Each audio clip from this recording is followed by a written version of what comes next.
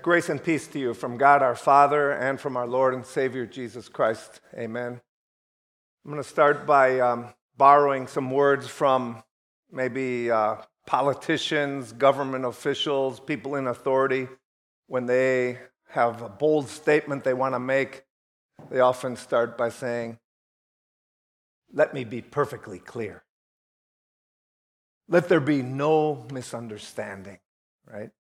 I don't know that Jesus said that directly, but in the gospel lesson, we heard him say, maybe for those of you who are my age and up, Jesus would say, "Verily, verily, I say to you," or we heard it in the gospel lesson, "Truly, I say to you." Kind of the same thing. Let me be very clear, right?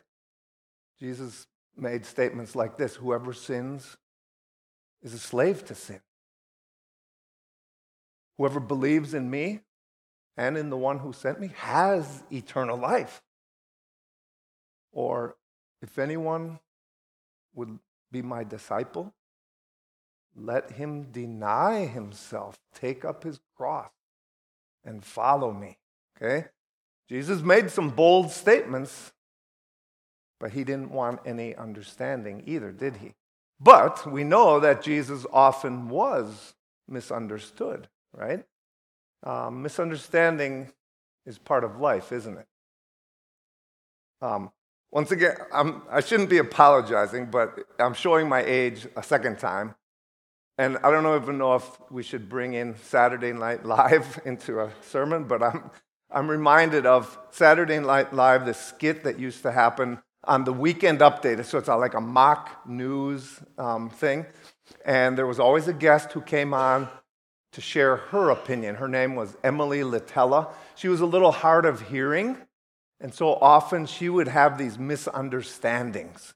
But she would come on to share her opinion, kind of upset a little bit, and said, one example, "What's all this about getting rid of violins on television? Violins are a perfectly good instrument. And why should they only put it on at the nighttime when no children can appreciate the violin?" And then the broadcaster would come in and say, No, you've misunderstood. It's violence on television. And she would realize she misunderstood, and then she would say, "Remember anybody? Never mind." It's kind of funny. There are other examples we could give, but misunderstandings can be funny. But not always, right? Sometimes they can be.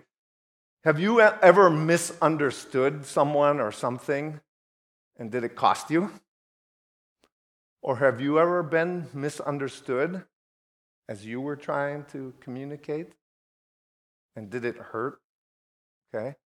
Misunderstandings can be tragic even. In that first lesson that we heard from Acts chapter 14, we've got some examples of misunderstandings, don't we? And some of them were big ones, tragic ones, okay? But God, through his apostles, through his word, through this reading for all of us today, will help us to have no misunderstanding about him, about our lives with him, our serving him, our worshiping him as his disciples.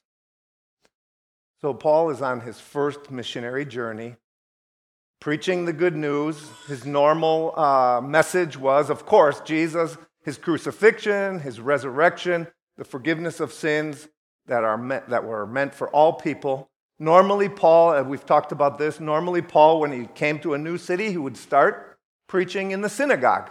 And mostly Jews were there. They had a background of the Bible, the Old Testament. But he also shared the good news with Gentiles. And there were always these two basic reactions. And it's still true today. His word was received. People believed for their salvation. Or the word at times was rejected. And forgiveness was rejected. So when Paul came to Lystra, though, there was no synagogue. There weren't enough Jews to have a synagogue. And so Paul, instead of starting at a synagogue, he started at some open air, maybe a plaza, maybe a marketplace, or on a street corner. And since he was talking now to a little bit different audience, he sort of took a different approach too. Instead of talking about the faithful God who kept all his promises from the beginning, from Adam and Eve, from Abraham, that wouldn't have made any much connection with the people of Lystra. So he changed his tactic. Instead of talking about the faithful God, he talked about the God of all creation and all goodness, the one who provides food and through the rain and crops, and he tried to connect with the people in that way, and using that to tell about Jesus also. And there was in particular one man who was listening. You heard about him. He was a man who had been crippled from birth. His feet weren't good, but his ears were good because he heard the good news and through the Holy Spirit believed. And then Paul said to him, this man who had been crippled from birth, get up and walk. And he did. He jumped up and he walked. This miracle, we might say that Paul did, but really we understand, right, that Jesus, it was really a continuation of Jesus' ministry, and he did so many miracles, and he allowed his disciples in this time when the word was going out, he allowed his disciples also to do some miracles so that his ministry continued and moved forward. Before we go on, let's eliminate one possible misunderstanding, because now we have the Bible, right? In Paul's day, the Bible wasn't still this complete revelation of God. And so it's understandable how God, to confirm the word that he was sharing through the apostles, gave this ability sometimes to do miracles, okay? But we don't have that necessity right now because God has given us the full revelation in the Bible, okay? We also know that whether in the Old Testament, in the New Testament, Jesus' life, or the apostles, like some who were healed had faith, others didn't. And not everyone who had faith automatically would be healed either. So what I'm saying, we can't make any conclusions other than that God allowed this miracle to happen so that he could confirm the word that Paul was preaching that day through that man, okay? And fortunately, there was a big crowd that observed that miracle in Lystra. And no doubt they knew that man. They knew his condition. They had seen him for his whole life. And they knew that something that had happened there was not normal. It was not common. But they misunderstood a little bit, didn't they? Okay? Their conclusion, I guess we can kind of understand it from where they were coming from, but their conclusion was, you remember? Oh, the gods have come down to visit us in human form. Okay? And they called Paul Hermes, and they called Barnabas Zeus. Zeus was the chief god in the Greek mythology, maybe because Barnabas was a little older or a little more physically impressive in his appearance or whatever.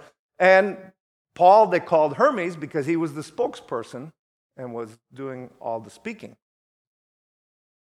Besides that, there was this, I guess, pagan legend in that area that at some time previously, Zeus and Hermes had visited that area and nobody recognized it. All the townspeople missed out on it. And one elderly couple housed them and welcomed them into their house. But these people that day, they weren't about to let something like that happen again.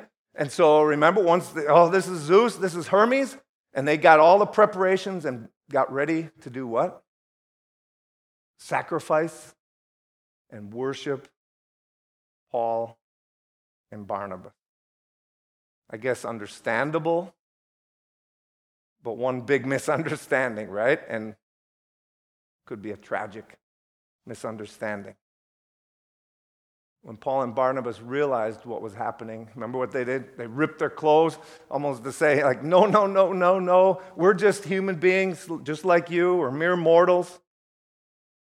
But since you're talking about worshiping, allow me Paul said, to talk about someone who really is deserving of worship. He's the one that allowed us to do this miracle in the first place. He's the one that has always given you and all people blessings upon blessings through the rain, through crops, through giving you food and shelter and protection. The God of all creation and of all goodness.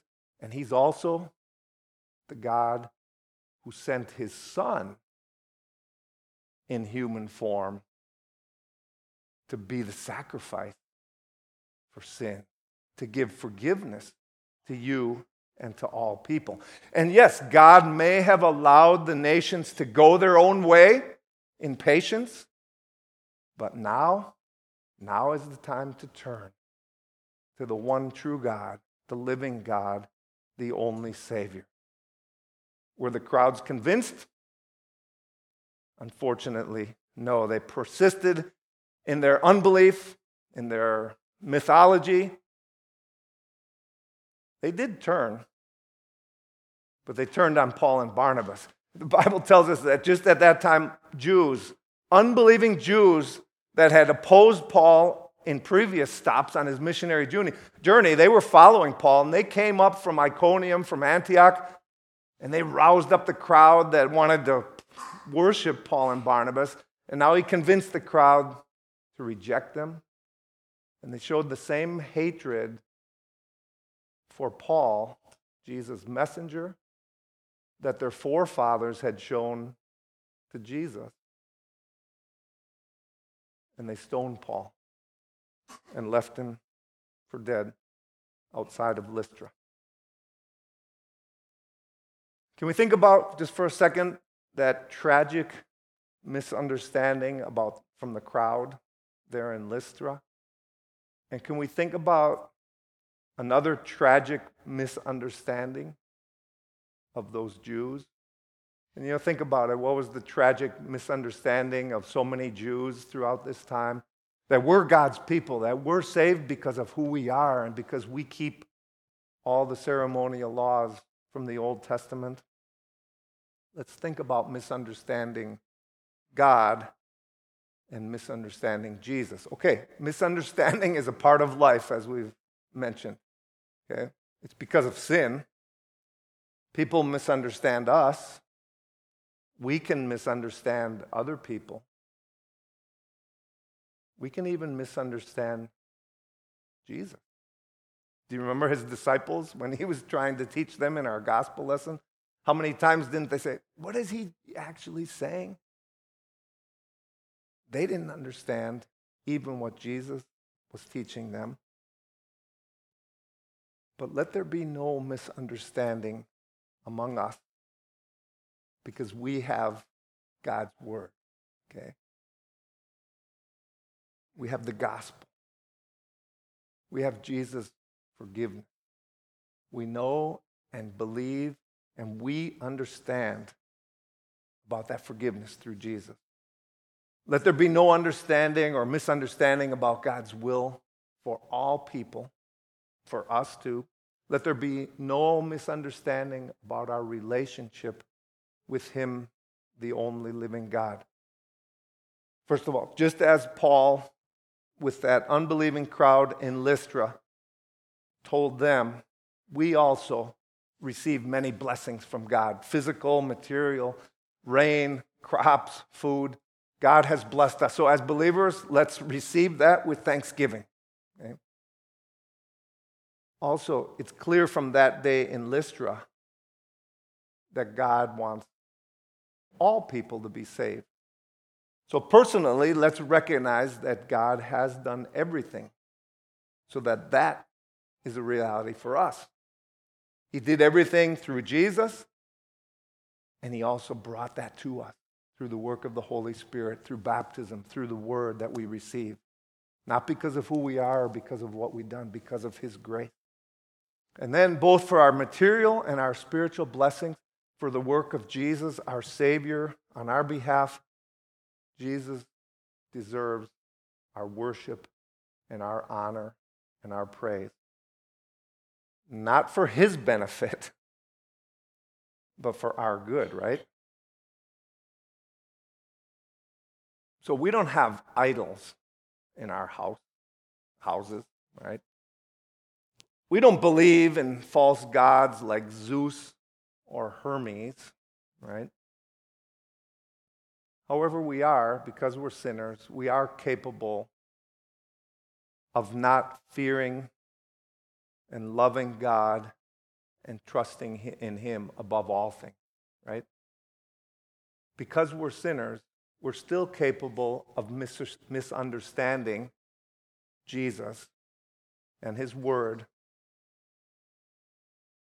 and our purpose in life.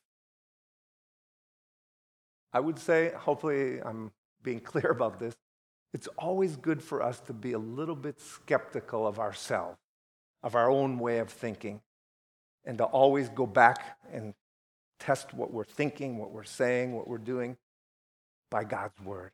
How important it is, how beneficial it is for us to always go back, whether we're reading our Bibles, coming to church, in Bible class, to always be encouraging ourselves, to feeding our faith, growing in our faith, and growing in our understanding of God's Word. And how important it is for us to be here, not just for ourselves, but for others, right? I hope everyone realizes how our participation at church encourages the participation of others, right?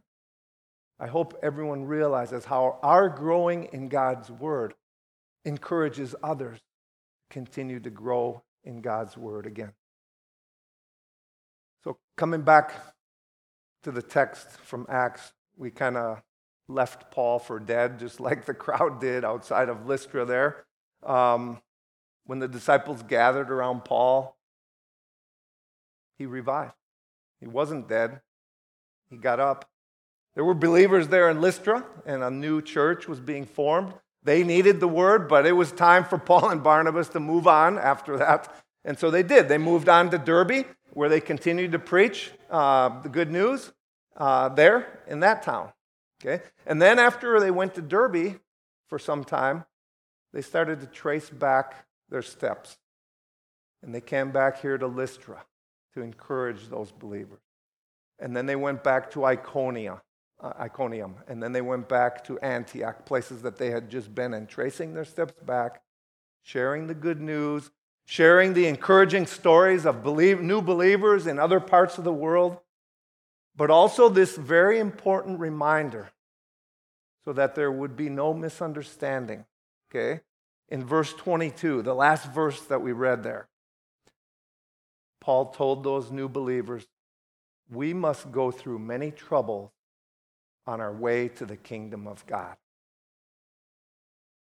And let's think about that also just for a moment here, so that we might not have any misunderstanding. It's necessary, right? We must, Paul said. God tells. Because that's just the way it is, okay? There's a big misunderstanding that could be if we thought that now that I'm a believer in Jesus, whether that's since I was a child or recently, believers in Jesus will never have troubles in their life. If we were to think that, that would be a huge misunderstanding. God warns us. He clearly tells us we must go through many troubles. Not because He doesn't love us, but precisely because He does love us.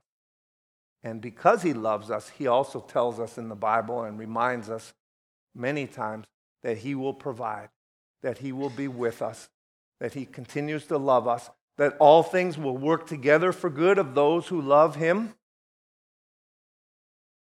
that His love and His forgiveness are ours because of the completed work of Jesus. Okay? We have a home in heaven that we just sang about. Jerusalem, the golden, that waits us. That's why I've said that day in Lystra for Paul was the best day of his life and maybe the worst day of his life. He was worshipped as a god, So far, that hasn't happened to me yet. But he was also stoned to death, or almost to death. You have good days and bad days, right? We all have wonderful days, and we all have horrible days.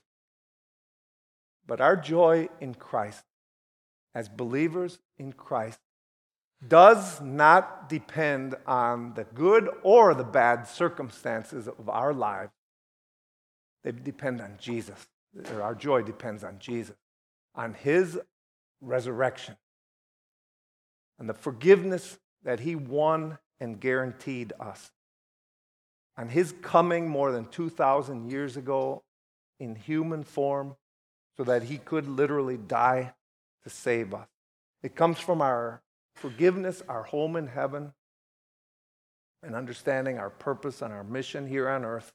It comes from the truth of his word and the victory that we have that depends 0% on the circumstances of our life. That is our joy. And may that be our understanding. The privilege of sharing, having that joy, and sharing that joy with others in all we do and in all we say. For Jesus' sake, amen. May the peace of God goes beyond all understanding. Keep your hearts and your minds through faith in Christ Jesus. Amen.